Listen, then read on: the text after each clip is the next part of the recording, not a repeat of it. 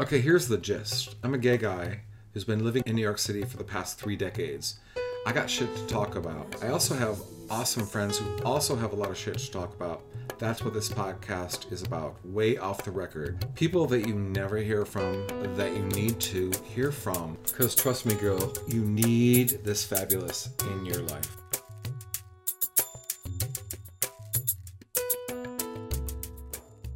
Hey, everybody. Thanks for joining us. Today, our guest is Allison Gill, aka AG, the creator of Mueller, She Wrote and The Daily Beans. Allison is a former high ranking government employee, a PhD in health administration, a writer, and a stand up comic.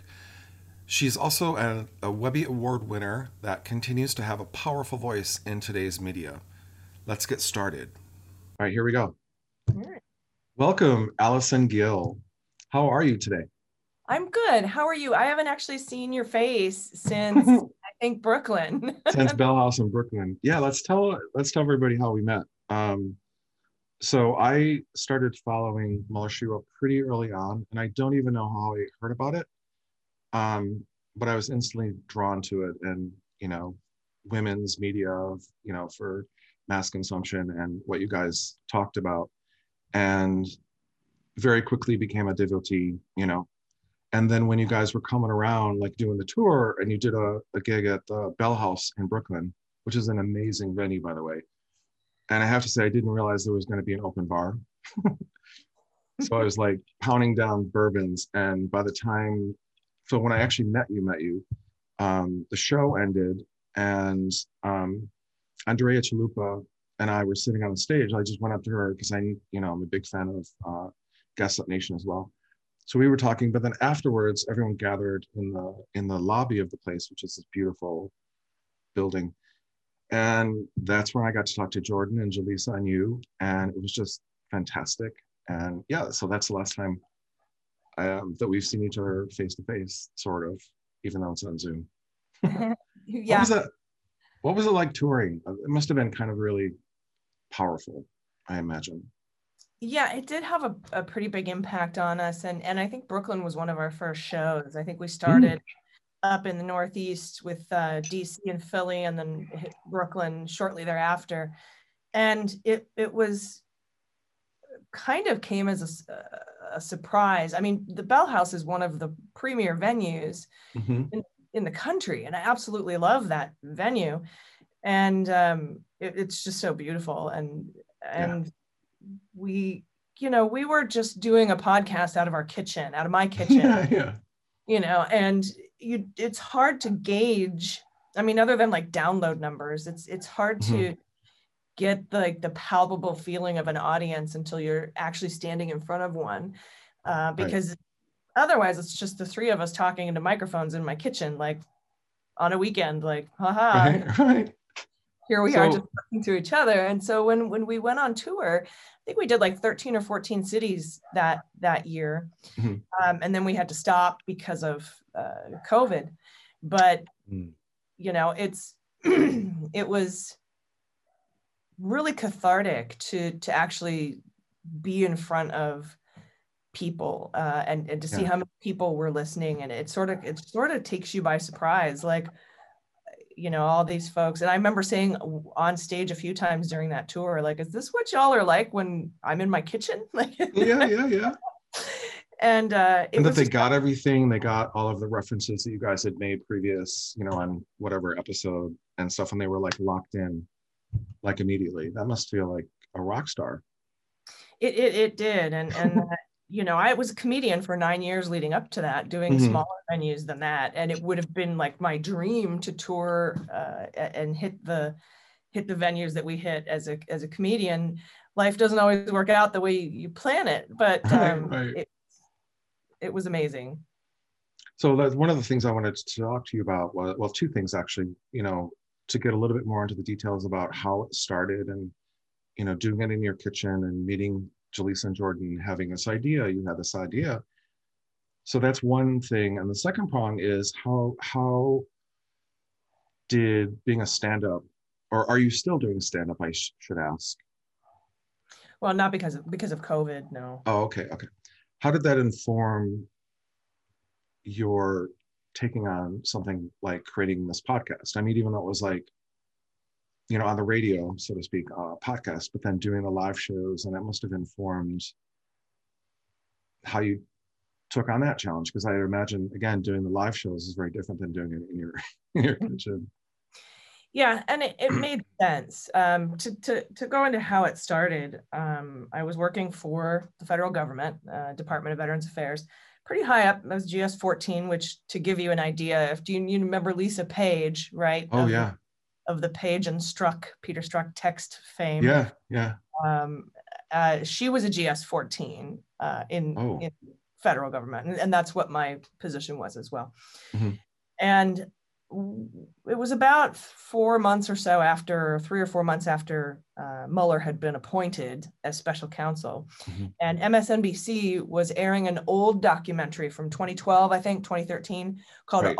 All the President's Men Revisited. Right. And it was all the MSNBC talking heads, Brian Williams, Lawrence O'Donnell, Rachel Maddow was a large part of that, talking about the Watergate scandal.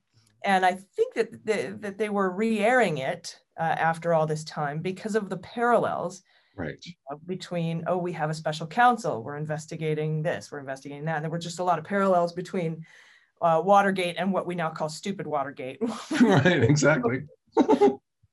Stupid Nixon. Yep, which is what early on it was a laughable thing, you know. It wasn't until I think this week that a lot of people really understood the gravity of what we had gotten ourselves into. I mean, obviously Andrea Chalupa knew, you know, she has been screaming. Her and Sarah Kendzior have been right on every single point, and they were called, just like you, I think to a degree, extremists and, you know, hysterical, which I fucking hate that word because it's so misogynistic. Yeah, you've been right all along. Mm-hmm. Yeah, they were a little more on the nose than we were, you know, because I, for example, took Chuck Rosenberg at his word when he said Barr isn't the worst decision for right. A lot of us did, and because, you know, I have no specific remembrance or acknowledgement or professional expertise to form an opinion about Bill Barr, other than a couple of items that were in the news. But Chuck Rosenberg did, and I was like, okay, maybe. And I remember, you know, texting with Andrea and Sarah. They're like, no, he's terrible. He's the worst. Yeah. I was like, well, let's see what happens. And then I remember, I think it was at Brooklyn. You know, when I had Andrea Chalupa there with us as a panelist, being like, you were right. You called it out. You told me that my forgiveness of Bill Barr was off the mark. Iran-Contra and that whole thing. And oh, Jesus. So I'm watching this documentary about Watergate from MSNBC, and I'm thinking to myself, God, you know, I bet in 30 years, they're going to be doing documentaries on the Mueller investigation in the Trump era. And I wanted to be a part of that. I wanted to, the historic significance of it was sinking in, and I wanted to be a part of that somehow. And I was like, well, I'm not a journalist, and I don't have a degree from Columbia, and I'm not a Rhodes Scholar. How can I do this? And as a comedian, the first thing that pops into your head is, I just start a podcast, because all comedians start podcasts, right? Right. So I said, well, I want it to be, there is no podcast in this space about the Mueller investigation. Right. I want to start it, and I want it to be from a woman's perspective, and I want there to be diverse voices on the panel. And I because you know, I'm privileged 9 ways to Sunday, and I'm also older. I'm on the older side of, well, I'm like smack dab in the middle of Gen X, right? That's kind of like what like when I first started listening to you guys, I would get all of your references that maybe Jordan or Jaleesa didn't. I'm like, yes, I feel heard. Yeah, you. Yeah. So it was important for me to do that, but it was also very important for me to do it from a woman's perspective, because I think women have a different concept of justice. there's a bit of compassion in it rather than vigilante type images. Mm-hmm. Justice herself is a woman, Right. Identifies as a woman. So it was very important to me to do that. And so I said, okay. And then that week, the first indictments dropped on Manafort and Gates. And I said, well, this is it. We have to. So within a day, I set up a little studio in my kitchen because I'm formerly a musician and a comedian. So I have some sound equipment, bought some other sound equipment. I want to talk to you about your music later, but yeah. And set it up, and we recorded our first episode. I remember I had index cards, like notes on them, yeah. And was just reading what had happened. It was a weekly podcast, and I'd be like, here's what happened Monday, here's what happened Tuesday, Wednesday, Thursday, Friday, Saturday. And then we had these segments where we would say, these are just the facts that are being reported. And then we would go into speculation and theory and more, curatorial type journalism. And, we are definitely coming at it from the left. Yeah. But I wanted there to be specific. I wanted to separate out what was being reported in the media, cite my sources for the reporting in the media, be it just facts-based, and then separate out my speculation, which comes from my own perspective, biases and things like that. And so we just started. And I remember the first show we released, and we were looking at our downloads that first week, and we had 80 downloads. And we were all so overjoyed with that and thinking, oh my gosh, because most comedians start a podcast, you get like 10, 12 listeners, right? Handful of listeners, couple dozen listeners, and we're like, we got 80. Now, at this point, let me ask, did you have, because I use Captivate for this podcast, you have to park them somewhere and they do analytics and stuff. Did you find like you must have found a similar service to like put your episodes out, right? Yeah, we started with Podbean. Right, okay. And then within 6 months, we went from those 80 downloads to 150,000 per episode. And the Podbean bandwidth couldn't handle it. So we had to switch over to Libsyn. Okay. And then we were there for a while until a network picked us up. Starburns Audio picked us up, and I think they use Megaphone. And they're mostly women-based, I believe. The Starburns? No, they're like the Rick and Morty, Dan Harmon, Sklar. Oh, okay. Nice. It's hard to find women-based podcast networks. The entire podcasting industry sort of has like 6 dudes that run it. Right. And we were trying to find a network that way or start our own network, and then I think the all-women network came out called Arios, and okay. We were in talks with them, but then I think we were bought by a different group. But it all sort of blew up so fast, and then it wasn't in my hands anymore. Right. But we tried to maintain, and I think we did a very successful job at maintaining our diversity in the staff that I had, being women run and so on and so forth. But that's how it started, and then. I think, what was the second part of your question? Like, God, how it started, how it's going. I guess, well, having heard what you said, I'm going to pivot a little bit, and that must have been so overwhelming, like to go from 80 to 150,000 downloads, like within the span of what, 6 months, 9 months? Well, you learn really quickly your responsibility. Right. And I was learning, and we were getting a bunch of feedback, and I always wanted to incorporate the feedback into what I was doing. And so a lot of language change. There was a lot of lessons about that going forward. And I recall it always being a constant work in progress. Right. And then we started doing these bonus episodes, for midweek episodes, or because there's like we had a paid subscribership where you could like pay $1 a month and you would get ad free.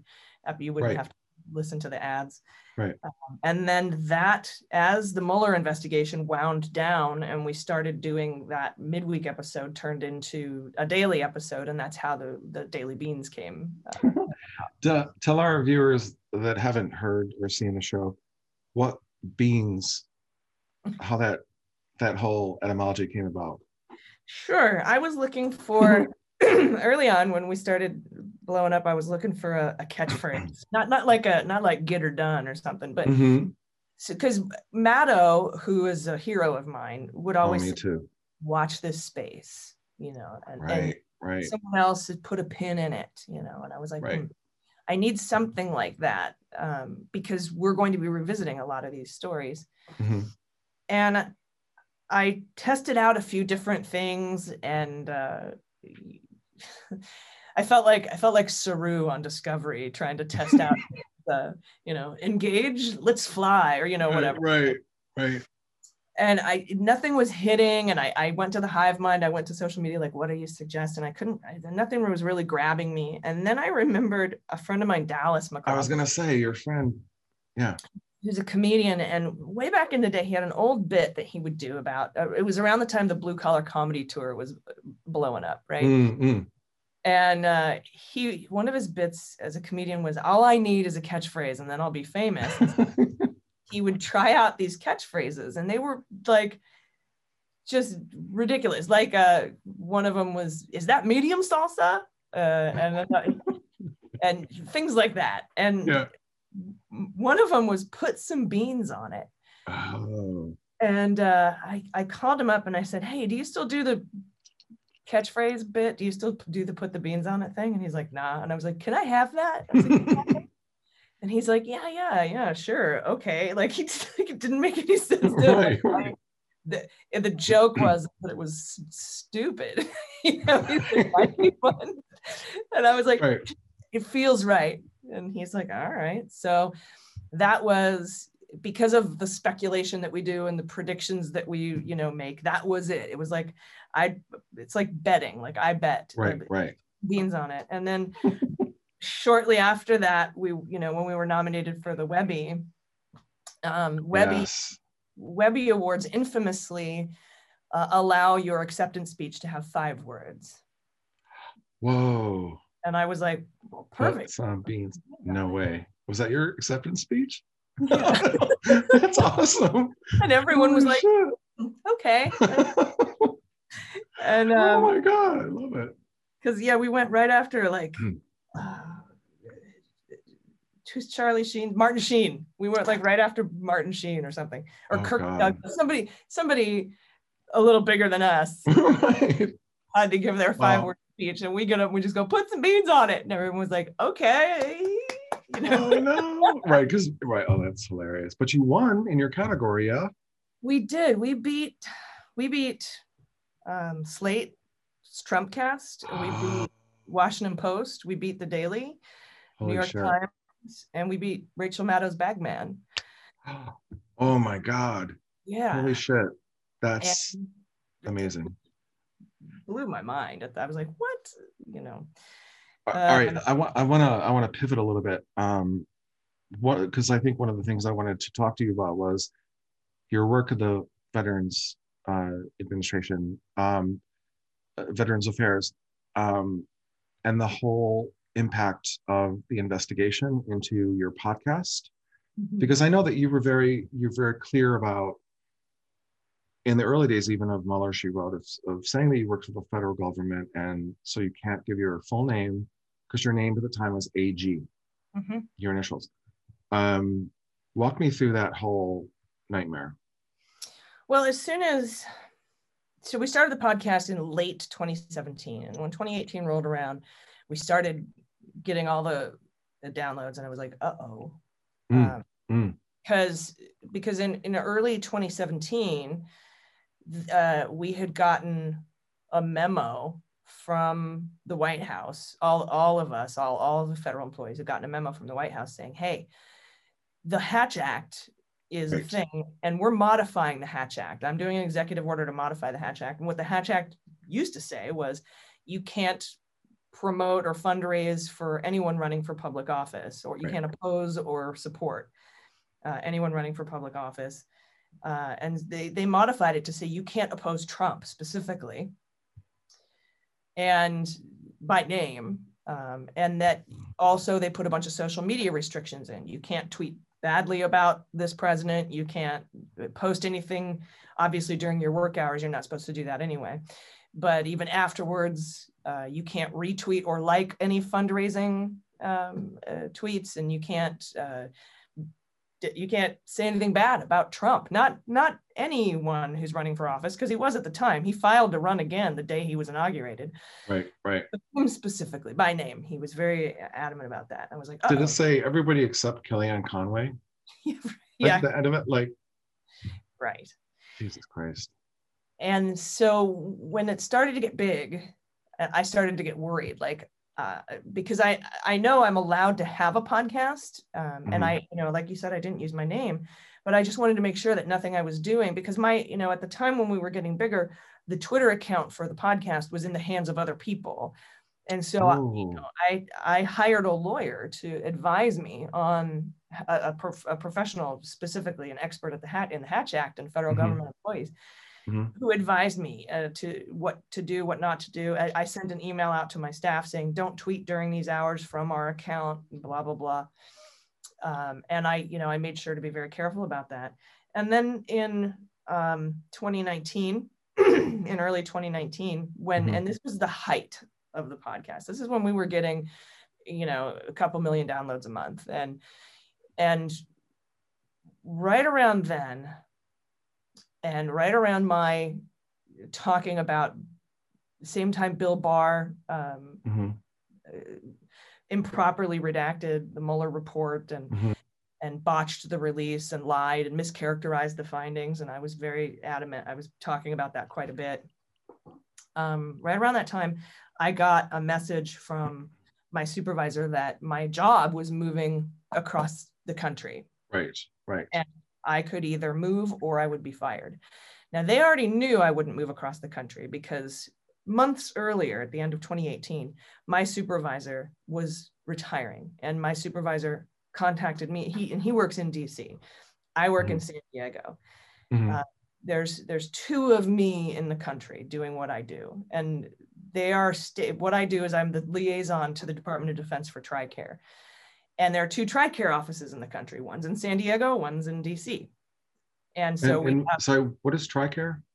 TRICARE is the healthcare benefit for retired service members and their families. Okay. And then service members who don't live near a military base. Okay. And since the VA is a network provider for TRICARE, I was in charge of coordinating all that billing, making sure that the bills were paid from the DoD to the Department of Veterans Affairs and stuff like that. And then working on interagency health affairs, which was to work with the Department of Defense to be a steward of the taxpayer dollar, so we weren't shelling out a bunch of money sending veterans and active duty service members and their families to private doctors, which cost 3 times as much, and the care is substandard. We were working together to see if we could do that healthcare at a fraction of the cost to the taxpayers with better quality care. That was my job. And there are 2 TRICARE offices in the country, one in San Diego and one in DC. And I'm the West Region liaison, and I have an East Region liaison. And so when they came to me and said, yeah, we're moving your job as the West Region TRICARE liaison to DC. And when my supervisor retired, they actually asked me, he had sent me an email and said, would you be interested in my job? Right. That's what I would think. The director here in DC. And I said, I can't move. My mother is aging and she's out here on the West Coast. And so they knew I wouldn't move. And so when they said, it was April 3rd, April 3rd, 2019, they said, you move or you're fired. And I immediately took 12 weeks off because that was very, that was hard. That felt like a betrayal to me. Right. I am a veteran with PTSD, and I've been betrayed by government agencies a few times in the past. And so it was very triggering. Right. And the 12 weeks I took off were 12 weeks I earned in leave. I had over 240 hours of leave saved up. And I took that leave. And when I returned, I was supposed to report to DC on August 6th. But I had already signed a letter saying I wasn't going to move to fire me, but they hadn't fired me yet. Mm. And on August 6th, when I came back, my new supervisor set up, the one who took the job that I was offered, set up a call with me. And I thought it was going to be a welcome back. Here's what you missed. Let me get you up to speed call. But the call opened up with, this is a fact-finding investigation. And I'm going to ask you questions. You have to answer them. And I asked to have my lawyer present. Right. And they said, no, you don't get a lawyer on this call. And at that point, they started. Is that legal? No. Jesus Christ. And at that point, they started interrogating me about my podcast and about the podcast. And I asked again for a lawyer, and they said, no, you don't get one. And it was also that day that the Washington Post reported that Mick Mulvaney, who was at the time the chief of staff of the White House, had given a speech and made remarks to a group of donors saying, hey, we found a trick to get rid of government employees we don't like, because it's really hard to fire a government employee. But we figured out if you move their job across country, they'll quit or we can fire them. So I wanted to ask you, that's exactly what I wanted to ask you is like, was this a Trump specific sort of policy, or had this existed before, like making people move or firing them?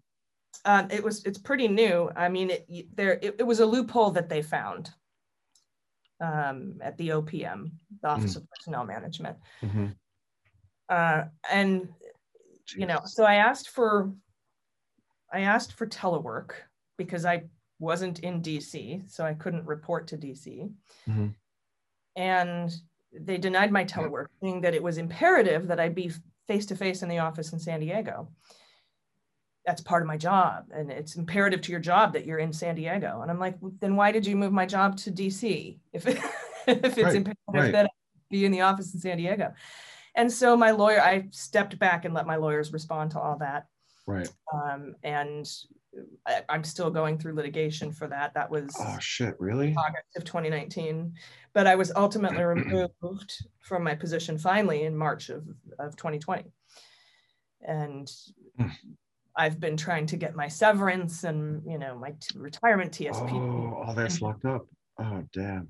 And they're fighting that.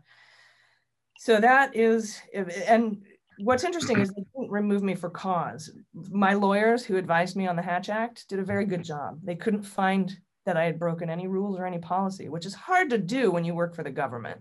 It's hard to right. Some rule because there's 9 Especially million. now, yeah. So they actually removed me. They decided that because of my PTSD, I was medically unfit to serve. What? Yeah. So they removed me for being medically unfit this past March. Oh my God.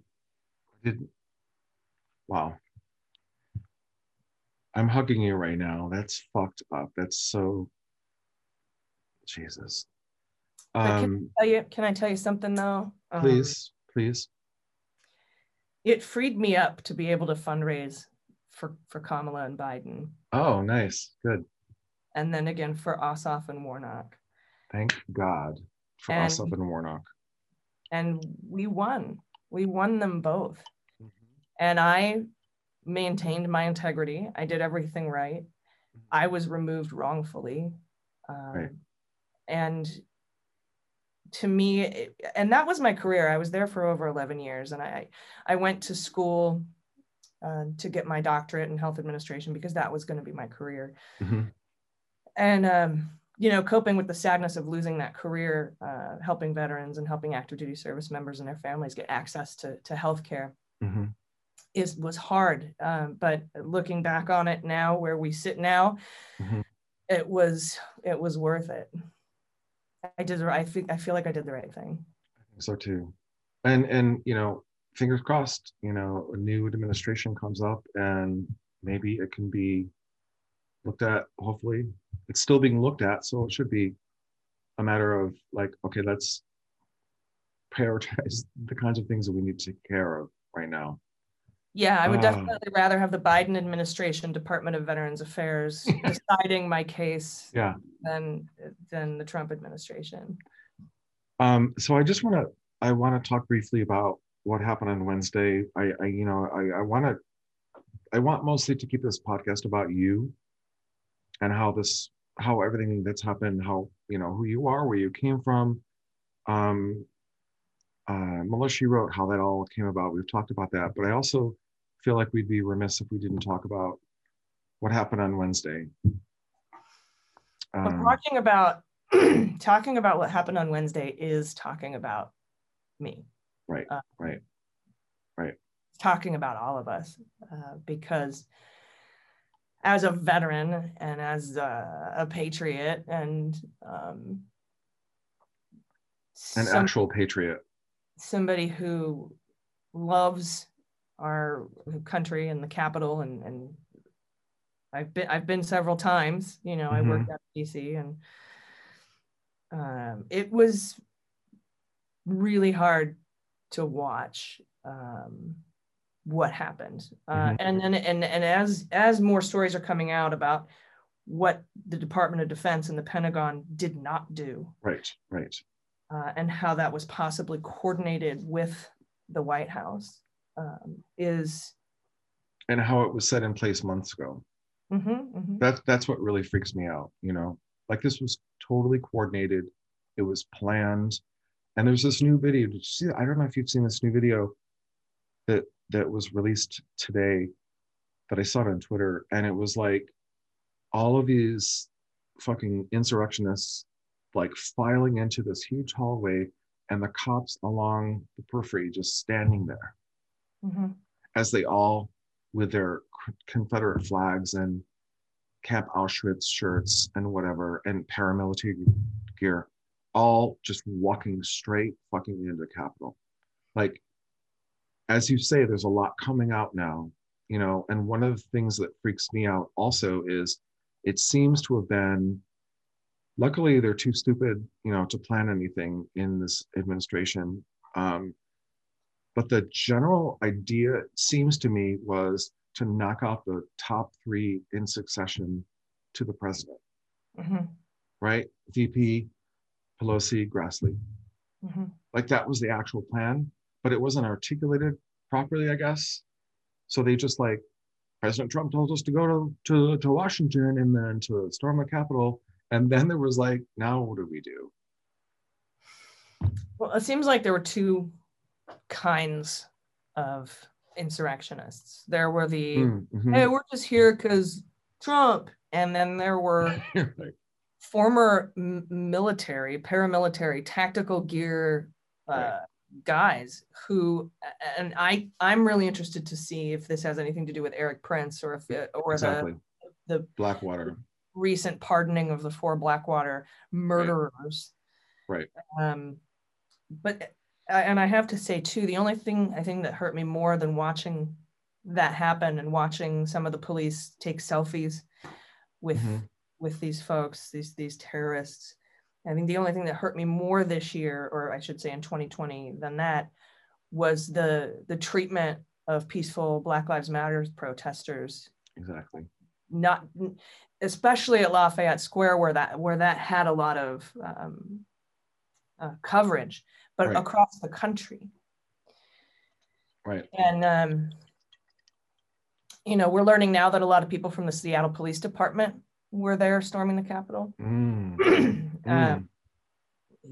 everyone's like, how would they just let him in? How could this happen? Well, it was coordinated. And I feel like my head is going to explode if one more journalist says, how are they not prepared? It's like, dude, I'm some dude in New York City, and I read the news, and it's so clearly coordinated. And well, there are now memos that came out Monday before the attack on the Capitol that show the Pentagon putting restrictions on the amount of number of police, the ammunition they could have, air support they could have, how they were allowed to interact with protesters. They were told you aren't allowed to touch them. And Jesus, I didn't know that. And if you want any changes in this, Mayor Bowser, you have to get the express written consent of the acting Secretary of Defense, Christopher Miller, who was just recently installed at the Pentagon by Trump in the number 1, 3, and 4 spots, actually. And Kash Patel in there too, who was a former Nunes aide, and Nunes just got the Medal of Honor. So it's all very, it seems obvious to me. We don't have that smoking gun, so to speak, yet document that shows that there was coordination between the White House and the Pentagon to ignore, but that it also explains the pushback that that President Biden was talking about, that, you know, we're getting pushback for transition with the Pentagon. It was all orchestrated to allow these seditionists to attack the Capitol without National Guard response. And I do think that the Capitol Police they knew it was happening, but they they weren't prepared to stop it because they were purposefully not given the tools to do so. Right. A Capitol Police officer has died as a result, and the video of the officer getting crushed in the door. I don't know if you've seen that one yet. It's very graphic. I don't think I have.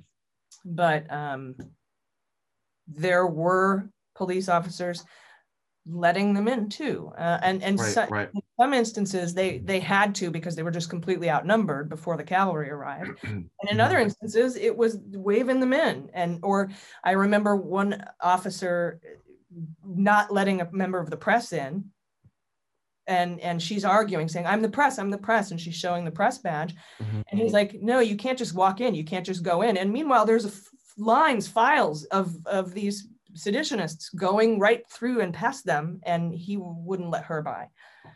So it's there, and they had plans. They had the plans of the maps of the underground tunnels and shit, and the offices that they needed to go to. That was provided by somebody with knowledge of that. I wanted to ask you, Justice Thomas's wife, Ginny Thomas, Ginny Thomas, like, I don't know if it's been confirmed, but there's reporting that she funded something like 70 buses to go into Washington on this day. Like, has that been confirmed? Do we know? I haven't seen a confirmation of that. The only thing I've seen is the confirmation of her reporting of the support that she had for the event. And this current Department of Justice has said they are not going to they're not going to go forward with investigations into incitement of violence against Trump or Rudy or Trump Jr. But Merrick Garland, when he accepted his nomination this week for Attorney General, said that he would, and there would be a thorough investigation. Oh, great. Jesus. Imagine where we'd be. I mean, as bad as it is, imagine if Ossoff and Warnock weren't elected. Or imagine if Trump was. Imagine if Trump was. Well, right. Oh. All right. I want to bring it lighter. We've had quite a time of it. So talk to me about, so on the Daily Beans, which is, as you said, evolved over the course of several years doing Mueller, She Wrote, into a daily podcast. By the way, how are you able to do that? Like, every day for like an hour, you have this show, Daily Beans, and you have amazing guests. How is Neil Katyal, by the way? Oh, he's great. He's fantastic. He's lovely. I love him. Quarantine Confessions. I love this. Can you share one or two of your favorite quarantine confessions with our audience? Recently, we had somebody write in who is in charge of taking school kids out to help clean up their local creek. And they pick up garbage and plastics and and whatever, you know, cigarette butts, and they clean up, and then the adults, I think I know where this is going. Go at the on. end of it, always have the trifecta, or the Holy Trinity, the three weirdest things that they found that day. And one of the young girls, probably 9 or 10, found, is this a rated PG show? Oh no, hell no. Oh, okay. All right. Found No, you can swear and talk about anything you want here. Found a giant double-ended dildo. And she's waving it around. Wait, in a creek? Yeah, Creekside, yeah. How does that happen? That's an interesting prequel that we don't. She's waving it around saying, I found a vibrator. I found a vibrator. And all these kids are laughing. And the guy like runs up and he grabs it. And she's like, I found a vibrator. And he immediately said, it's not a vibrator, it's a dildo. And then realizing he just taught these 9-year-olds a new Oh my God, it's awesome. And trying to keep them to, you know, from not talking about it, and just putting, and he like opens up this plastic bag and he's like, here, put it in here, and she just drops it in, it thud, it hits the ground. And he's just like, doesn't even know what to do. And as they're walking back to the bus, whatever, that, you know, they're all like, we found a dildo, we found like, stop. So this is like a ceremony that they do at the end of the year or something? And so they, you know, so that was one of the Holy Trinity of things that they found that day. This person who wrote in this confession was like, I've been struggling with whether or not to tell this story, because my whole job that day was to stop talking about the dildo and get everyone to not talk about it. And so I don't know if I want to amplify it. So we read this story, Dana and I, Dana Goldberg, co-host on the Daily Beans, could not stop laughing. I couldn't even get my sign off out. I couldn't even say my sign off line, or you know, that was the beans at the end. I was laughing so hard. And that's I was awesome. Like, leave it, because it's so And then we got a bunch of emails because we have, even though our tagline is news with swearing, and we do swear quite a bit.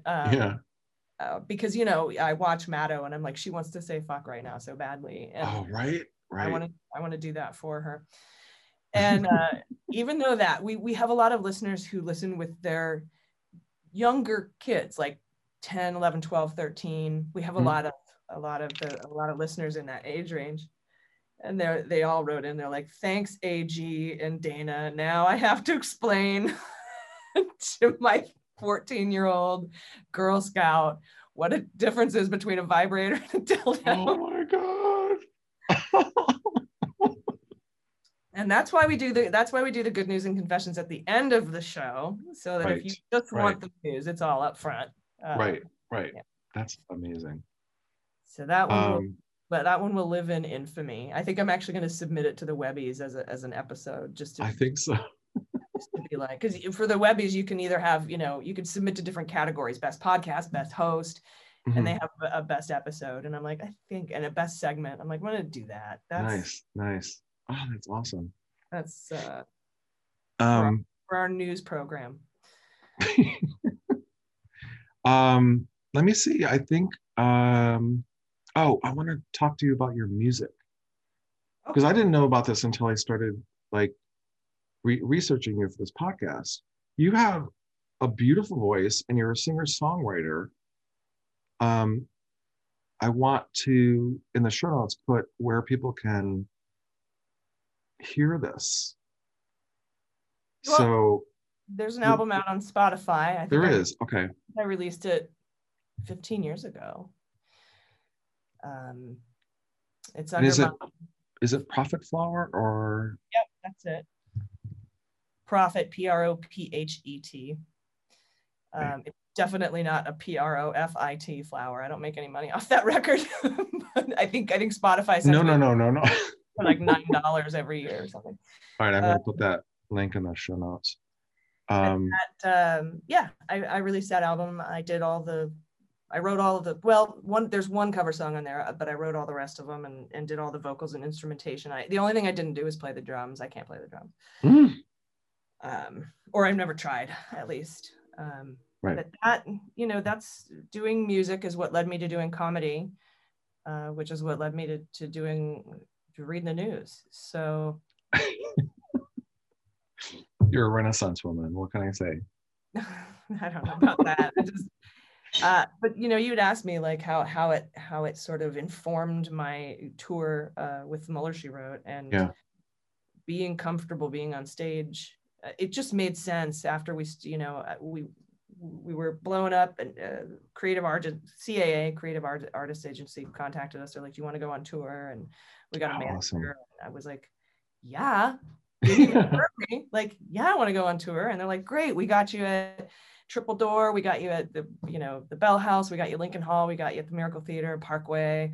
And I'm like, these are all theaters that I would have died to play as a comic. Right. So we went out on the road. I miss it. I miss touring. So one of the things I have on here is, what are your thoughts about, when performers specifically are going to be able to, get back on the road, or Broadway or theaters in general, given the fact that, thank God, again, we have a new administration coming, with hopefully a much better, sounder, vaccine distribution system. Mm-hmm. I'm hearing like fall of 2021. I don't know. It really depends. It depends. I am 100% confident in President Biden's vaccine distribution plan. Yeah. What I'm not confident in is whether enough people will take the vaccine because of anti-vaxxing sentiments and conspiracy theories, like this pharmacist in Wisconsin who purposefully and intentionally spoiled 500 doses of the vaccine because it alters your DNA, or people think you're going to get chipped, microchipped. Right. As they tweet from their tracking device about being tracked. And so in order to get herd immunity, we need 80% of the people to take this vaccine. And I don't think that they're going to. So, but the good news is, I think for us, for performers, for podcasters, for people in the theater and the opera and people in the arts, we're all going to take the vaccine. Right. And so, I think once there's a sense that anyone who would go to see a live podcast, and the people who are putting it on and the staff have all been vaccinated. Right. It's a little bit of a safer endeavor. The problem is getting to the venue on a plane with, people who might be traveling to the Capitol to storm it. Right. Vaccines are funded by the deep state and George Soros, and Bill Gates wants to microchip you and alter your DNA so that, it's right. And Hugo Chavez is, of course, of course. It's just unreal. I was on Twitter last night when Trump got finally kicked off of Twitter. Yeah. And I'm just scrolling through, and I follow Kirstie Alley because she's a fucking batshit crazy mess, but I love her. And I had a little brief. She came after me after I came after her, some bullshit. And so I still reach out to her every now and then, not DM, but just regular Twitter. And her and Scott Baio and all these fucking Kevin Sorbo D-listers are like, I've lost 30,000 followers in the last hour. What's going on? Liberal tears. And so I responded and I said, you have 1.5 million followers right now. So what's going on, dude? And they're all it's kind of hilarious and terrifying at the same time, which kind of sums up. When Josh Hawley lost his book deal and blamed First Amendment rights, like everyone has the constitutional right to get a book deal. Right. And somebody joked, oh, Hawley lost his book deal. At least the book would have had a spine. I thought that was like a really good zinger. But yeah, they're all very sad and very upset now, and the list of things that Trump's been banned from. I know Pornhub came out this morning and said we've banned. Was Trump. that real? I thought there was a joke. It still, I mean, not like he had an active Pornhub account, thank God, but you know. Right. And Stephen Colbert said, I think it was Stephen Colbert said, Trump was banned on Twitter. Okay, next up, Grubhub or something like that. He lost his Yelp review status or whatever. Well, listen, thank you for doing this. This has been a dream, honestly. Maybe a part 2 when everything like settles down a little bit. I would love to talk to you again about, where we are, say in March or whatever, 100%. Thank you for being here, and stay safe. Stay indoors if you can, everybody out there. And we'll talk again soon. Thank you, Allison. You're welcome. And check it out, because on January 20th, on January 20th, Andrew Torres of Opening Arguments and myself are starting a new show about Biden's Department of Justice and how clean up on aisle 45. Clean up on aisle 45. I'm going to make sure that we hold them accountable, hold this new administration accountable to holding those who in the Trump crimes and that's genius. Can you put the link on that Google Doc so I can, or is it not out yet? It's not out yet. It doesn't drop until the 20th. We do have a Patreon, which is patreon.com/aisle45pod, AISLE45POD. Okay. And you can sign up, and we'll get going on Inauguration Day. Our first one drops, and it's going to be all about Merrick Garland and what the expectations are. We're going to set the baseline and go from there, and hopefully see if we can't rebuild the nation's faith in the Department of Justice and the intelligence. That actually seems like the most important thing at this point. So, all right, one more thing. You said Patreon is Aisle 45 Pod, or Cleanup is mentioned. Aisle 45 Pod, AISLE45POD. Okay, great. Thank you. We'll talk again soon. It was good to see you. It was great to see you. You too. Don't go away. Okay. Way Off the Record has been written, produced, and edited by Scott Ambrosino and Christian Hernandez. Our music is by the amazing Marie Tree. We are available wherever you get your podcasts. And reach out to us on social media. We can be reached at the @WOTR pod on Facebook, Twitter, and Instagram.